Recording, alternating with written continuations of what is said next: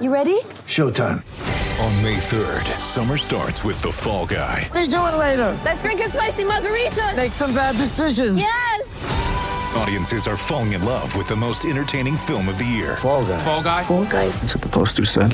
See Ryan Gosling and Emily Blunt in the movie critics say exists to make you happy. Trying to make it out? Nope. Because I don't either. It's not what I'm into right now. What are you into? Talking. Yeah. The Fall Guy. Only in theaters May 3rd. Rated PG-13. Get ready for the greatest roast of all time. The Roast of Tom Brady. A Netflix live event happening May 5th. Hosted by Kevin Hart. The 7-time world champion gets his cleats held to the fire by famous friends and frenemies on an unforgettable night where everything is fair game. Tune in on May 5th at 5 p.m. Pacific time for the Roast of Tom Brady. Live only on Netflix. It's a great football team with a lot of moral fiber and a lot of character, and they showed it. Shout, a Buffalo football podcast, hosted by Matt Perino and Ryan Talbot. No place else you'd rather be than right here, right now. When it's too tough for them, it's just right. Presented by Syracuse.com and NYUp.com. The Bills make me wanna.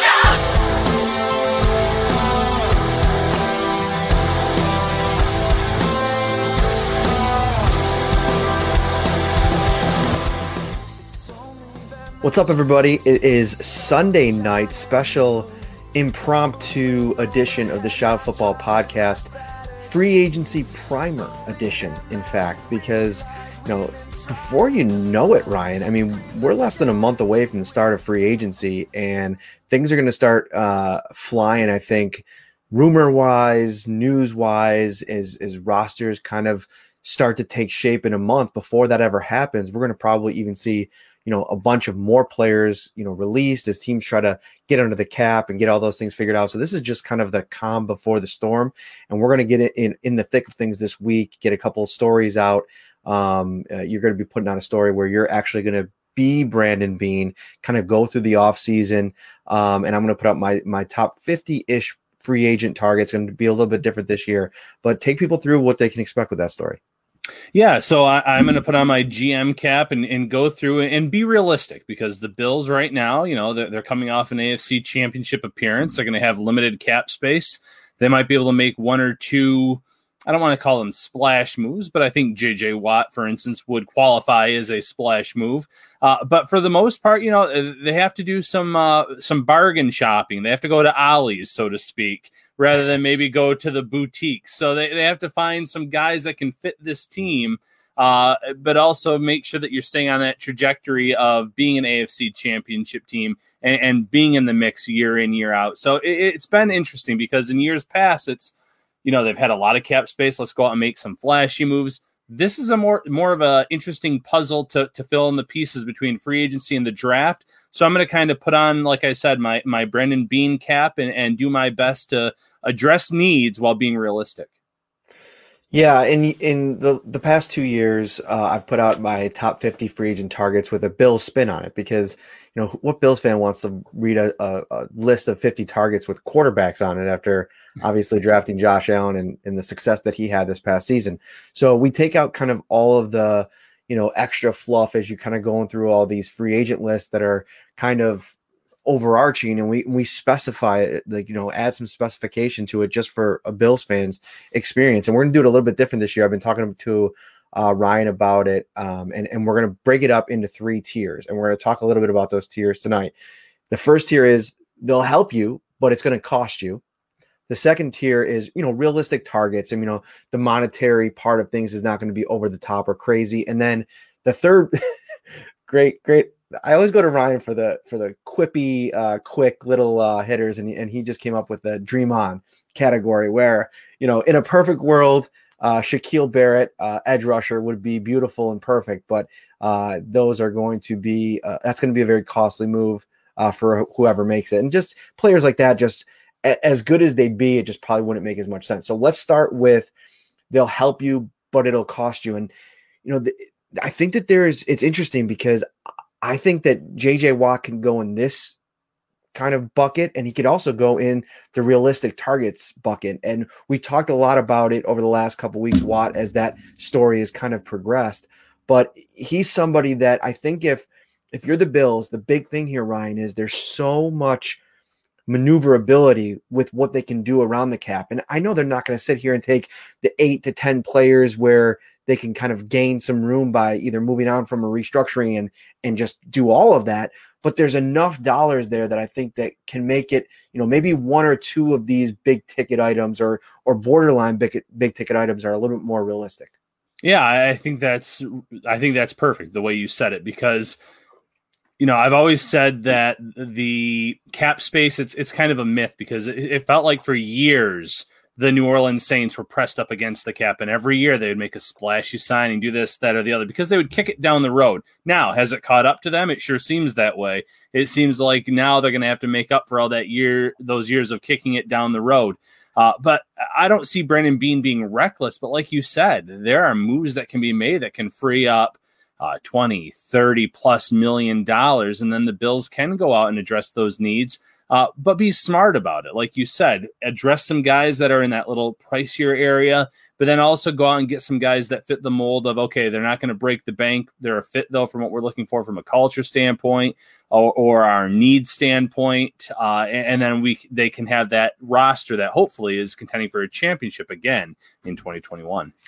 So let's start with, this maybe pricier list of players. And, there's a few people in this group. I actually included Matt Milano in this group because he's going to get paid. I mean, John Wawrow put out a report on Friday that basically indicated that he is going to test free agency, and why wouldn't he? I mean, when you're a 3-down coverage linebacker in this league, you're going to tend to get paid. I mean, we've seen some deals over the last couple of years where, kind of eye-popping stuff where you're like, man, I think most Bills fans were kind of anticipating, the cringeworthiness of whatever this ended up being for Milano. So he's somebody that I think the Bills could probably re-sign if they really put their mind to it and figured it out and felt like that was something completely necessary. But I think there's some bigger needs on this team. I think we've talked so much about edge rusher, and there's, a couple edge rushers that, you kind of have targeted here. Yeah, and these are names that I've mentioned before, but Carl Lawson and Romeo Okwara. If the Bills miss out on J.J. Watt, because, the longer this goes on, the more time maybe he's waiting for some teams to create some space, or he's looking to wait and see what happens elsewhere in the league. If he does keep waiting, or if the Bills are out on him, because we don't really know if they're truly in on him right now. We've heard the interest was mutual, but the dollars attached to him could keep the Bills from being a true suitor for his services. I think the two names that I mentioned, Lawson and Okwara, make a lot of sense. Now I'll start with Okwara. Okwara had a 10-sack season this year in Detroit. Very impressive. Now I will say though, he only had about 18 quarterback hits. So the hit to sack ratio, it was actually kind of close there. So was it a fluke season where, he was getting to the quarterback and it was resulting in sacks for whatever reason? Can you expect more of that? Who knows? But the big thing there is he's going to be 26 years old this year. So there's a good chance that he is just hitting his stride, and he is going to get better over time. Right now, his estimated cap space, or his estimated deal, would be $10.1 million on average per season. I don't think that's breaking the bank necessarily, but it's a little bit up there for a team that has limited cap space. And then Carl Lawson is the name that I like a little bit more than Okwara. And when you look at the sacks, you might be sitting there and saying, well, why is that? Because he only had 5.5 sacks.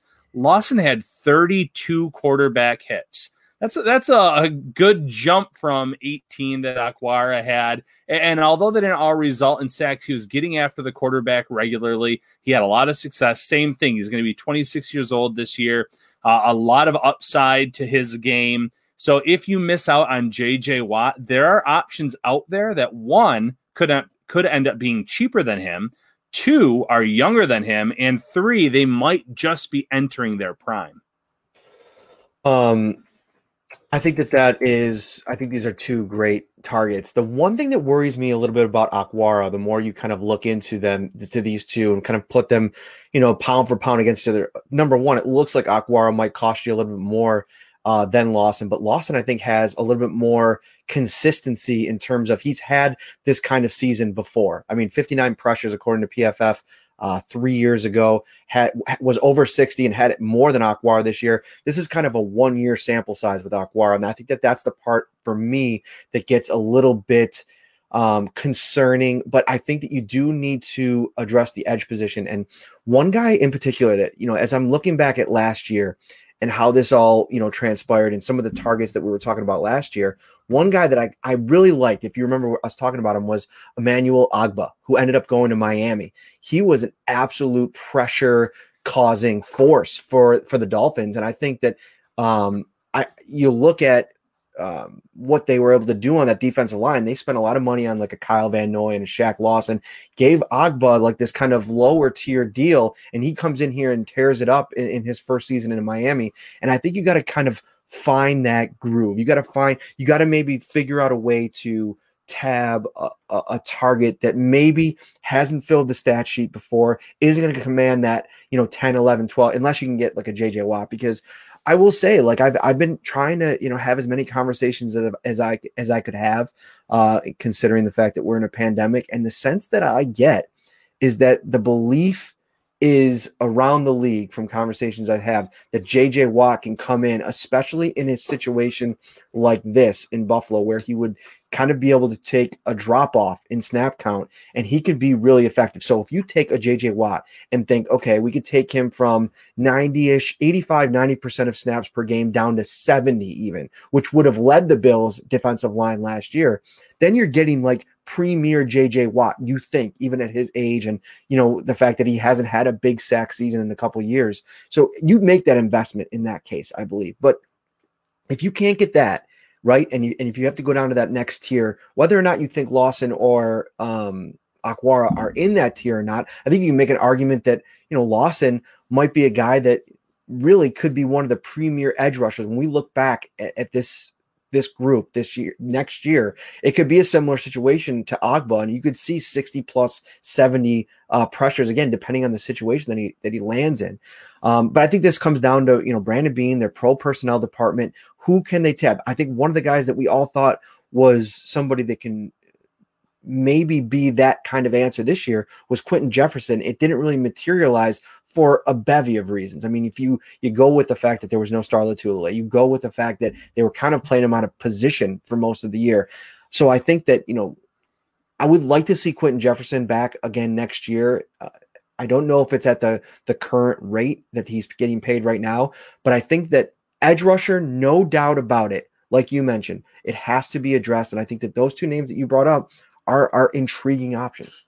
Yeah, and that's to say, I love what you said about Ogbah. You have to find those guys that might fly under the radar a little bit, might not be commanding top dollar, but you feel, one, they're a fit to your scheme, and two, their best football is ahead of them, because you like what you had out of AJ Epinesa this year, especially in the second half. He dropped a lot of weight. He showed some flashes.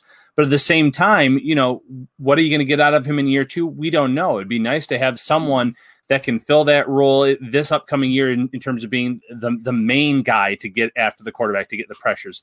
And Jerry Hughes isn't getting any younger on the other side. Hughes absolutely will be here in 2021. He's a leader on this team, but you have to start thinking, okay, he's not going to be here for that many more years either. So even if it's a guy that has that versatility that could play on either side of the line, I think that would also help Buffalo when all is said and done. Now, who were some of the guys that you had on this list? So a couple of things I asked in the chat if everybody got a notification, because I always get nervous with that. We went to the new YouTube page, and somebody said on Twitter that they didn't get a notification last time. So we'll work on that. Technically, if we don't, I see a couple people respond in the comments. They did get the notification. So awesome. Great news. Secondly, we're going to have a big free agency salary cap just bash on Wednesday night. It's going to be Mike Giannetti from Spottrack.com and Greg Tomset from Cover One, who just is really on the money, literally, with all the salary cap stuff. I'm looking forward to that conversation. I listened to his salary cap special on the Cover One channel in the last few days. It was really good, and I'm looking forward to following up. It's got some fun ideas, and I think fans will really enjoy that. So we'll dive into the numbers part of it a little bit more on Wednesday, but this was just kind of whet your appetite for some players. And one player in particular that I've really kind of grown a lot more interested in the last couple of days, after I think, early on in the process, I kind of thought he might be out of the Bills' price range, and I thought he was kind of one of the top corners on the market, especially at his age. But he had kind of a down year last year, and that's Shaquille Griffin from Seattle. I think he is a guy that is going to have the full attention of the Buffalo Bills. Obviously, the Seattle connection. I don't think Dan Morgan was there when they drafted him and all that, but he obviously still has people in that organization that he's probably close with. This is a guy that excels in zone coverage. I think he's one of the top 10 corners when it comes to Pro Football Focus grading out cornerbacks. And, right now on PFF, their prediction is that he's going to land a 3-year, $28.5 million deal. If you can come in anywhere around there, and I know, listen, there's excitement around Dane Jackson. You're probably going to bring back Levi Wallace, but I think that there is a belief, from conversations I have, I think even within the organization, that they need to elevate the level of play at that second cornerback spot. You can add edge rushers, and we've seen in previous years that, teams take shots on guys, but you never know if that's going to pan out. And if you can't generate that consistent playmaking pressure with your front, you need to be as good as possible in the secondary. And I think with Tre'Davious White, Micah Hyde, Jordan Poyer, you're set at those 3 spots. I even think Taron Johnson, the way that he played in the second half of the season, and maybe if the Bills can address that big nickel in the draft, you're really set at a lot of the secondary positions. You need to lock down that cornerback number 2. And I think you bring in a guy like Shaquille Griffin, pair him with Tre'Davious White, take some of the pressure off of him. He doesn't have to be that kind of elite number 1 guy. Not that to say that he even was in Seattle, but I think that he comes into this organization with Leslie Frazier, obviously Bobby Babich in the secondary, John Butler in the secondary, and Sean McDermott himself, who's kind of like the DB whisperer in a lot of ways. I think that that's worth the money. And it's some of these contracts that we're talking about when you got to kind of sneak upwards of 11, 12, $13 million a year. This is one where I think you can really stomach, and the talent level that I think that you're getting makes it really worth it. Yeah, they're going to do something at cornerback number 2. You can't go into the season just depending on Levi Wallace and Dane Jackson. Levi time and time again has stepped up and been cornerback number 2. He has a lot of experience, but he is athletically limited. There are certain things he does not do well. There are times he gets beat. There are times he gets picked on and he gets targeted a lot, and he gives up a lot of receptions, a lot of yards. Because there's, like I said, there's just certain things he can't do, and that's okay if he's a part of your rotation. I don't know if they want him to be the guy anymore. Now, Dane Jackson, how did he look this year when he was on the field? He was great. He was making plays almost every game. Interception against the Jets, first play against the Seahawks. He makes a big tackle pretty much for a loss. So he had those flashes, but you can't go into 2021 saying, this guy's going to be our number 2 cornerback with, less than 200 total snaps this season. It would be way too big of a risk. Brendan Beane, Sean McDermott, they have brought in a veteran cornerback every single year. Some of them more flashy than others. This past season was Josh Norman. They've brought in Kevin Johnson. They've had EJ Gaines quite a few times. I wouldn't be surprised if they just take another flyer on EJ Gaines and show up to camp. Let's do it one more time. Let's dance right. one more year. You never know, right? So it wouldn't surprise me, but at this point, maybe they're saying, okay, we need to invest a little bit more, get a little bit younger, and again, find someone like you mentioned in Shaq that has a little bit more of that upside that could serve as cornerback number 2. I've seen a little bit of this in the chat, and when it comes to Watt, there's so many facets to what I think makes him worth that kind of big swing that Brandon Beane said that they weren't going to take. And I think a big part of that is AJ Epinesa, because I think that if you can, I can't remember the name now, and I don't have the story in front of me, but one of the defensive ends, I believe, on the Houston Texans was talking about just the impact that JJ Watt had on him and the way that he developed just this year alone from, learning behind JJ Watt and kind of going to school behind one of the best pass rushers to do it this century. And I think that could mean a lot for AJ Epinesa, no doubt about it. And that's why I think that, there's a lot of questions about where he fits, like what he'll do at this stage of his career. I know that there's some questions about will he transition to more of an interior passing role, and people mentioning Starr being back and Harrison Phillips and Ed Oliver, of course. You can't have enough good pass rushers. I think we saw it this year, and they went out and they threw a bunch of darts, and I don't think a lot of them hit the board necessarily. And there's a lot of reasons for that. And I think even if they had to, recock the gun a little bit and come back with the same bullets next year, I would probably, if I was a Bills fan, bet on, McDermott, Frazier, Eric Washington in year 2, figuring it out with this group a little bit. I'm a little concerned about Mario Addison maybe trending down. And, this was one of the things I probably feared with that deal, especially that 3-year deal. Brandon Beane did a good job in some of those deals, structuring them so they can get out of them pretty quickly. But Addison's deal is a little bit different in that you still carry, I think, $4 million dead cap if you wanted to just walk away, even though you're getting $6 million back. This is the regime that I don't think wants to, get the dead money. That's a weird comment.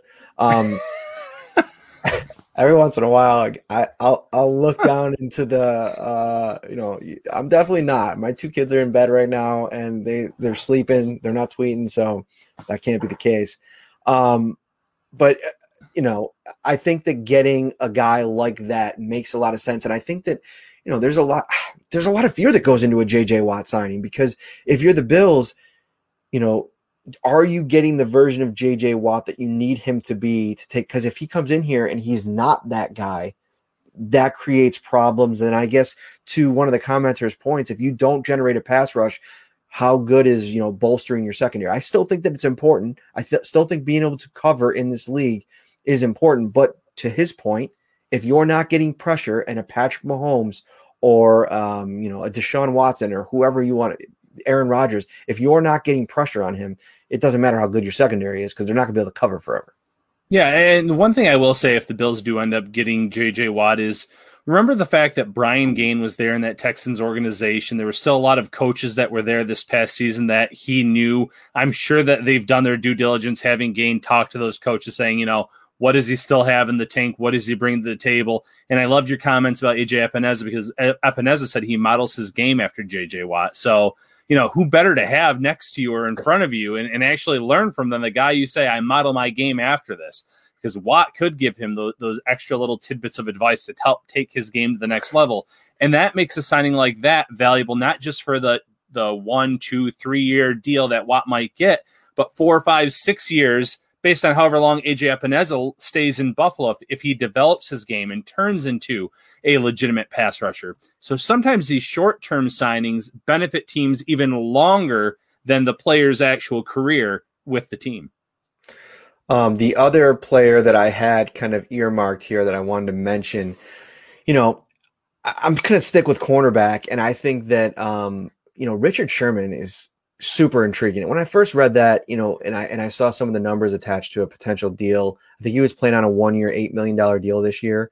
But I think according to PFF, they're predicting somewhere around, I think 2 years, 24 million or something in that range. And I think that that's probably a little too rich for my blood at his age. And even though he would be a great scheme fit, and he brings, if healthy, as CB2, I mean, I think that that's really intriguing.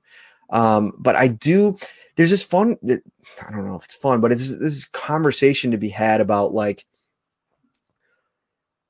what does it do to a young player, like a Dane Jackson, for instance, if you're really high on him? And you could tell with the way that, McDermott, not so much, but Brandon Beane talked about it at the end of the season, there's real belief in Dane Jackson, I think. And I think to come in here and show what he showed in this season when was given the opportunities, there's real talent there. There's real potential there. Now, again, of course, a bigger body of work. But what do you do if you bring in a Richard Sherman or a Griffin or a Xavier Rhodes, who is another guy that's in this category that I kind of want to talk to about too, because he was absolutely money for the Colts, especially in that playoff game. I mean, a couple more plays go the Colts' way, and they go on to the next round against the Bills in that wild card game.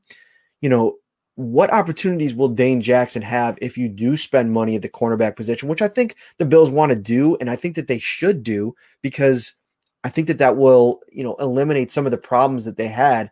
Then what do you do with a guy like Dane Jackson if maybe the opportunities aren't as plentiful in that scenario? The only thing I'll say is when he first came out, or when the Bills first drafted him, if you looked at a lot of the scouting reports, they said he had the versatility to play inside or outside. So if they do bring in a veteran and they say, this guy's our cornerback number 2, why not let him compete then for that slot job? I know you said Taron Johnson, played really well down the stretch, which he did. Obviously, he had 2, pick 6 touchdowns regular season and postseason that helped change the course of 2 different games. But at the same time, he really struggled for the first half of that season, where tackling was an issue, coverage was an issue. So if you believe in Dane Jackson, let him compete there. If he can't win that job, just make him a regular part of your rotation. You can never have too many good cornerbacks. If there's injuries, he could then step up, be the next guy. I would like to think that a guy that was taken in the 7th round of the draft would realize that, he has a chance to win the job, but at the same time, he has to earn those opportunities, earn those reps, and there might still be some opportunities for him to learn from some veterans on his way up to maybe taking over one of those starting roles.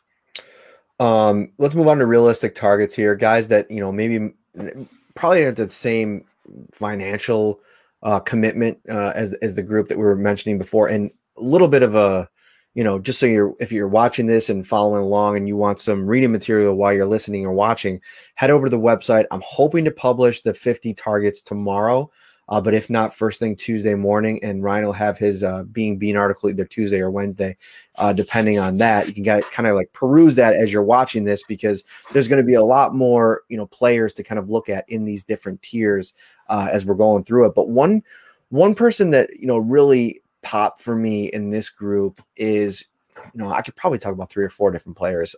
It's tough to kind of narrow it down, but I want to mention Christian Kirksey, because he's somebody that we did our due diligence on last year, and I think it was between, in the end, the Packers and the Bills. He was definitely considering going to the Bills. He ends up going to the Packers. Has an okay season, but if you go on PFF, his coverage grade last year about a 51 or 52, only 3 or 4 grade points less than Matt Milano, who obviously is known as a great coverage linebacker. Somebody asked about Patrick Peterson. I think he's going to get pretty good money still, and I think he probably is going to be priced out of Buffalo. If he can get a 2 or 3 year deal, at even that what we were talking about with Richard Sherman, I think that's going to be too rich for your blood. But even still, I thought that his game took a step back last year. I didn't sit there and watch every game, but Patrick Peterson for me. I don't think he's as much of a fit as maybe some of these other guys, but we'll see. And we'll see what he gets too. We'll see what all these guys get. But Kirksey would, if you're going to lose Milano, as it appears like we're kind of on that road, I think Kirksey is a guy that you could bring in here, have him fill in. And I think one note on him that's really interesting and intriguing, he's coming off of a couple years dealing with a lot of injury woes. If you go back to, I think it was 17 or 18, he had one hell of a year with the Browns. I mean, he was all over the place. He was kind of that sideline to sideline, bullet style player that, great tackler, great force on the defense. If he kind of gets a year under his belt now that he just played in Green Bay and can come back with a full off season, get fully healthy and right, I think that that's a really affordable option to kind of put in there for Matt Milano if you're going to lose him. Yeah, it's smart. I mean, you can depend on AJ Klein to a certain extent, but you want to have some other guys that can compete for that role. And Kirksey, when healthy, is someone that could take on that role and play it pretty well. It could also be a situation where you have a placeholder, so to speak, for a draft pick. There's a lot of intriguing options in this year's draft, 1st round, 2nd round, 3rd round, guys that could come in and compete for that Milano type role. Or Buffalo nickel guys, if you want to change up your scheme a little bit in terms of the personnel you want to have out there on the field. So it never hurts. And a guy like Kirksey, he played 11 games this year, I believe, with Green Bay in the regular season. So there were some games he was out. You might be able to get him at an affordable rate. And with Milano likely pricing himself out of the market, maybe he tests the market and the money's not there and he comes back to Buffalo on a 1-year deal. You never say never, but he's going to test that market. And I think more than likely someone's going to pay the guy. So yeah, have an option there, a veteran option that could really come in, push a Klein, push a rookie, and then worst case scenario, be a backup in the event of an injury. Mm-hmm. Who's your first top target here as we move on to the more realistic, affordable options? Well, I saw his name in the chat. It's AJ Boye. And I already mentioned earlier in the show that Buffalo has brought in a different veteran every single year at cornerback. And Boye was recently let go. He's someone that makes sense for Buffalo in that he played for John Butler, Buffalo's defensive backs coach, for 3 seasons with the Houston Texans. So he has that experience there. And I don't think he's going to command top dollar. At one point, he was making a good amount of money. He's going to start the year, I believe, 2 games left on his suspension. He was suspended for 6 games in early December. I think 4 of them have been played out. So he would not be able to start instantly in week 1. There'd be a little bit of a suspension there, but you could bring him in, I think, at a pretty affordable rate to push for that cornerback number 2 job. I like it. I'm going to go with 2 here and cheat. I know I already mentioned Kirksey, but I have 2 that I want to kind of put on the radar. Number 1, it looks like we're trending towards the Bills moving on from John Brown. Maybe there's a restructure possibility at the final hour, but those $8 million, are vital funds if the Bills want some wiggle room here as they maneuver through free agency and even, to get their draft picks done. And one guy that I think could be available in a similar type of role, Deshaun Jackson, who the Philadelphia Eagles moved on from. And I think is a really, if you can get him at the veterans minimum at this point in his career, he didn't play much last year, was banged up, and you kind of wonder, is it going to be John Brown part 2 in that scenario? But I think the upside, I think that you're in a position that you can go to the upside with a guy like that, a proven deep threat that has speed.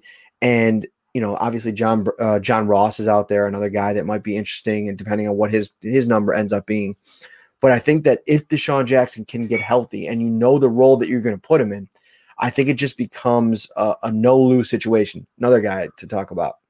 I know, somebody, Steve Rose, he never plays. That's the big deal about it. How much do you believe in your medical staff? And I know the Bills are very confident in their strength and conditioning team.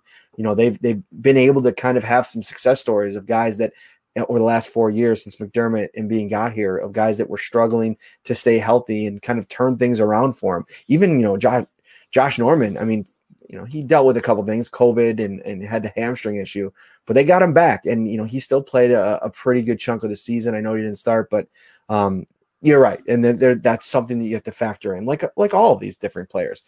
Kyle Juszczyk, one of the big pieces that I think was missing this year was that fullback presence. And I know that everybody was ready to move on from Patrick DeMarco, and the playoff game where Josh Allen threw it 45, 50 yards down the field to Patrick DeMarco really kind of set the stage for that. Like, nobody wants to see that again. I get it. But I think adding a fullback and giving yourself the option of that blocking presence out of the backfield, and I think that might have been missed a little bit. And that's one of the things. I mean, this Bills team in 2019 ran the ball pretty well, and I think Patrick DeMarco, one thing that you could say about him was that he was a really great run blocker, and that's something that you bring in a Juszczyk who had said that he was considering Buffalo before he signed with the 49ers, and we discussed it last time about how his wife didn't want to live in Buffalo. Maybe she's had a change of heart since then, since Buffalo started to be a little bit more publicized. So those are a couple of my realistic targets, if you will. I was just going to ask, do you think his wife would let him come to Buffalo this time around? Because she legitimately told him, I guess she was like crying or something, according to the story. And he kind of went to the 49ers and said, hey, listen, if you can match this offer, I'll come to you. And sure enough, they did, because Buffalo was going to land him early in free agency that year. So it's a funny story. It would be a very funny story to bring up with him if he does end up joining the Bills. And when he meets with the media for the first time, seeing what's changed there. But I like that. I like that. And going back to Deshaun Jackson, the one thing I'll say is Buffalo rolls the dice on these players. You mentioned Josh Norman. A lot of people thought that Josh Norman had nothing left in the tank when the Bills signed him last year. And I think he proved that he was still capable. He was not where he used to be at all pro level by any means, but he was still capable. We joked about EJ Gaines being in Buffalo what feels like 5 or 6 times now, but there's always injuries attached to his name. They do roll the dice on this. And if you can get a Deshaun Jackson in here, in the door for a 1 year, $1 million salary just to see what he has left to stretch the field. I'm not against that because it's a risk reward. When he is on the field, he still stretches the field. He can still get open deep. Now, obviously, are there other deep guys? You mentioned John Ross. Ross hasn't developed into the football player that I think a lot of people hoped he would. He has speed, though. He has speed for days, and that's important. There's Kenny Stills, who is on the practice squad with the Bills for a few weeks. He has injuries attached to him as well, though. So if you bring him in, there's some risk there. So there are options. Now, don't forget, everybody's wanted to throw Chad Hall's name into potential Brian Daboll replacements, a little over a month ago. And a big reason for that is the work that he's done to develop a lot of wide receivers over the course of time here and how much people have raved about him. So getting a guy like John Ross in the room, not only is he going to get a chance to learn from a Stephon Diggs and Cole Beasley, and company, he's going to have Chad Hall as well. I think that this is a very comfortable landing spot for a guy that has all that talent that just hasn't been able to figure it out yet. But I get it too if people kind of think that that's a lost cause. Sorry to interrupt. No problem whatsoever. My cat's actually almost about to knock over my whole setup here, so I'm a little worried. My second option for a realistic target was actually at tight end, because I think they need to address that position as well. You don't want to go into the year with depending on Dawson Knox to be your number one tight end. You hope he develops and he takes another step this year. So someone that is out there right now that's going to be a free agent is Dan Arnold. Dan Arnold played in Arizona. He would give the Bills some versatility in terms of their personnel. You could run more 12 personnel if you have a Dan Arnold. He's another guy that can stretch the field. Flew under the radar a little bit, had a 31, 438, 4 stat line in Arizona this past season. 25, 26-year-old range, I believe. He might be about 27. He's someone that I think would be an intriguing option to add to this room. Now, I will say this. If Kyle Rudolph gets released by the Minnesota Vikings, which again, he's doubled down again recently saying, I'm not taking a pay cut. I still think I'm worth every penny in my contract. You guys had me blocking a lot this year. I still think I bring a lot to the passing game. I think that they're heading toward a split. And if you want to bring in a veteran that can teach a Dawson Knox the ropes and can block, I know he doesn't sound happy about being a blocking option, but he did do a lot of blocking last year, and still be a pass catcher, he might fit into this range even more than Dan Arnold. I think that he still has a few really good years left in terms of being a pass catcher, but he also has developed his game in terms of blocking over these the last season or two, with Irv Smith being developed by Minnesota. I'm very interested to see how they attack the tight end position, because I think, that's one position that I think that it's really tough to get an impact player in the draft unless you're going to land a Kyle Pitts.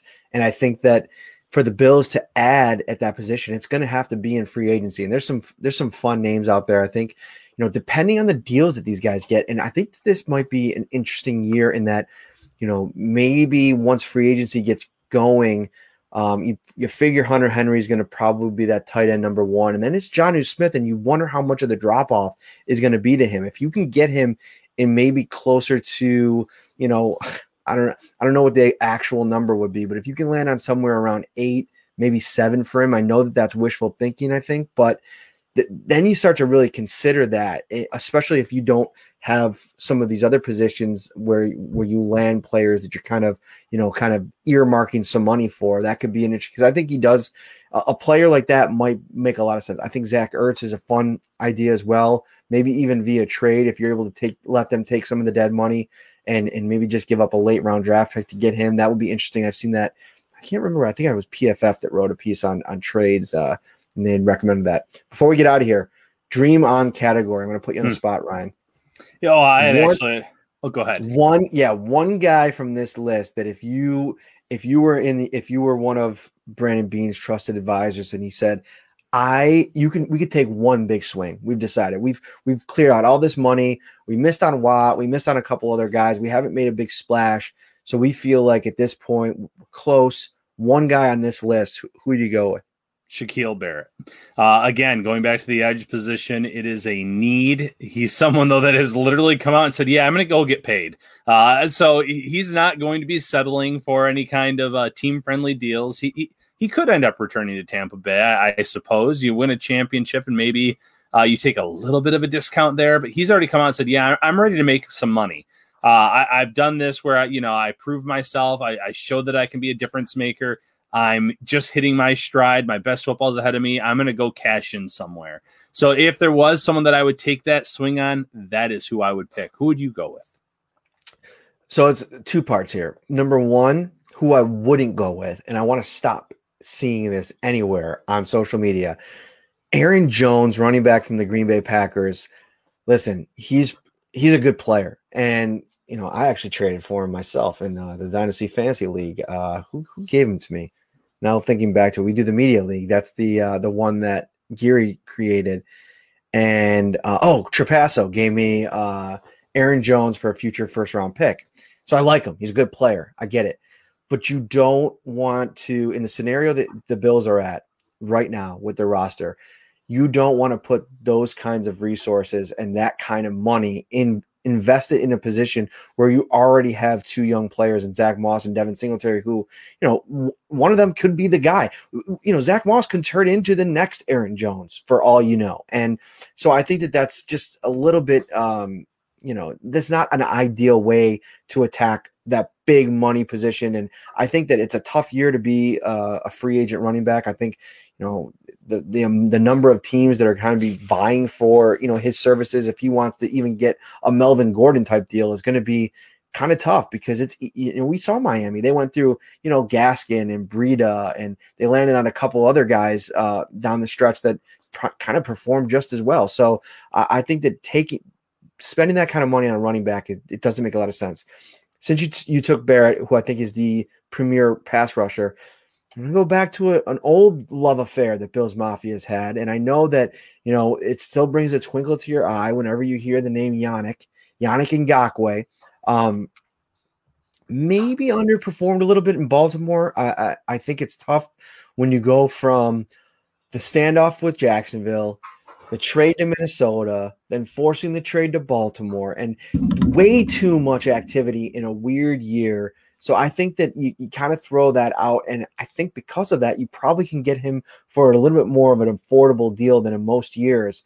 And I think that, if the Bills aren't at least talking about the potential of adding someone like that, maybe if J.J. Watt doesn't work out, or, whatever they think about that scenario, that's somebody that I think just makes a ton of sense. Yeah, I agree completely with that, and I love what you said about the running back position. Just look at Jacksonville, undrafted free agent in James Robinson, who came in, and what did he end up with? About 1,300 yards on the ground this year. You can find those gems in the draft, after the draft. There's a lot of teams that have hit on running backs late. The Bills already have two that they spent day 2 draft picks on. They have an undrafted free agent that could be their number 3 running back, who performed very well against Miami in Week 17. There's a Bills Mafia favorite, speaking of, Christian Wade actually has a chance to compete this year. So they have some options. Don't go out and get a Ferrari, which would be like an Aaron Jones, if you have 3 minivans that you're not already using, all right? If you're not going to use the running game and you're going to be pass, don't spend a ton of money on a running back. Go with what you have. Hope one of them develop into your guy. Like you said, Zach Moss could be the guy. Singletary was tied for the league lead in yards per carry as a rookie, so he's flashed. You don't know. The blocking wasn't ideal this past year in terms of the run game, and not just offensive line, the wide receiver, the tight end blocking. Now, did Devin Singletary take a step back? Was he a little more tentative than he was as a rookie? I think so. I think you can make that argument. Did Zach Moss miss some time with injuries and have other issues that kind of slowed him down as the year went on? Yes. But it's too early to give up on these guys and go out and spend millions upon millions on a running back when we've learned time and time again in this league, you can find guys cheap. Speaking of finding guys and making decisions and all this, CR in the YouTube chat pointed out that JJ Watt just had another tweet, and Ryan has got the JJ Watch going full-fledged. The apothecary tweet today was ridiculous in every way, but I appreciate your grind at trying to unearth the JJ Watt decision. And somebody just tweeted at him and was like, "You want to sign somewhere or nah?" And he's like, I scroll through DoorDash for like an hour before I pick a restaurant, man. You're going to have to give me a second to choose a new team and city. And it's funny, like, I kind of read that just now, and it's like, it's interesting. Like, he is picking a team and a city. Like, and I think one of the cool things, if you're Buffalo and you're a Bills fan, is that the shine that the city has gotten and received over the last year now, you know, and the passion that like Josh Allen has for Buffalo, that's massive. And when you're trying to recruit free agents. And so I think you're sitting in a really good spot as he's trying to figure this out. And it's a weird time because he probably could have done a little free agency tour in most years, but because of COVID, I would imagine that's probably not in the cards quite as much. But we'll see. I mean, we'll see where JJ Watt goes tomorrow. Yeah, I'm enjoying the tweets. I am just doing it for fun. I hope no one is sitting there saying that I'm taking those seriously when I'm trying to put a Bills spin on them all. It's been entertaining. Hopefully we do hear from him sooner rather than later. The only thing I'll say is the longer he waits, the more options that could become available in terms of key players that could get released elsewhere. And I'm not saying there's going to be other JJ Watt level pass rushers, but the more this market gets flooded with names, the harder it might be for him to find that home and to find that right fit. So do I think he's going to pick something tonight, tomorrow? No, probably not. But midweek, end of the week, I wouldn't be shocked if we know where JJ Watt's new home is by the end of the week, at least. All right, we said, Ryan, 20, 30 minutes max. And of course, we always do this. We go 45, but there's so much to talk about here as we start to dip our, the last like 4 or 5 days has just been research mode for me. And, I apologize. I've not been very active posting stuff, but, we're going to get it going here now. I mean, the research has been done. We really have a good feel for this free agent class now. And we are going to come at you with tons of guests over the next month as we prep for free agency. I'm so excited. I just got a really excited confirmation for a show that I didn't even tell Ryan about yet. I can't give too much away. It's going to be a little bit of a surprise, but super excited about it. It's going to be a special Saturday night edition of the podcast, and it's going to come in a couple weeks. I'm really excited about that. So stay tuned. If you're watching on YouTube right now, thank you so much. And you got a notification, which brings joy to my heart. But hit that subscribe button if you haven't already. Find us on all the audio platforms. It really helps as we're trying to grow those as well. We're going to have a lot more as we move up to free agency. I think we're going to do some reactionary. And if you guys have any ideas, let me know. My DMs are open. So is Ryan. What kind of podcast do you want? Do you want more podcasts? Do you want more short little podcasts? We can start maybe breaking these up and doing some different things like that. But we're going to do some reactionary stuff as we move through free agency. We're really looking forward to it. At this point, we're going to have a ton of JJ Watt coverage if he signs. But I was thinking, Ryan, how much more can we say about JJ? We've been talking about him now for 2 weeks. Yeah, there might be a spin on what he just posted. Who knows? Everyone wants to know where JJ Watt is going, but you're right. It feels like we have definitely said just about everything there is right now. Maybe when we get that decision, there'll be 1 or 2 more articles. If he obviously signs, there's going to be a lot more than 1 or 2 articles. But, we'll see. It seems like all eyes are on JJ Watt right now. And I think a little part of him likes that. Indeed. For Ryan Talbot, I am Matt Perino. We will be back on Wednesday night with Mike Giannetti from SpotTrack.com, Greg Tomset from Cover One. Enjoy the 2.5 hours left of your weekend, and we will see you on Wednesday. Take care, everyone.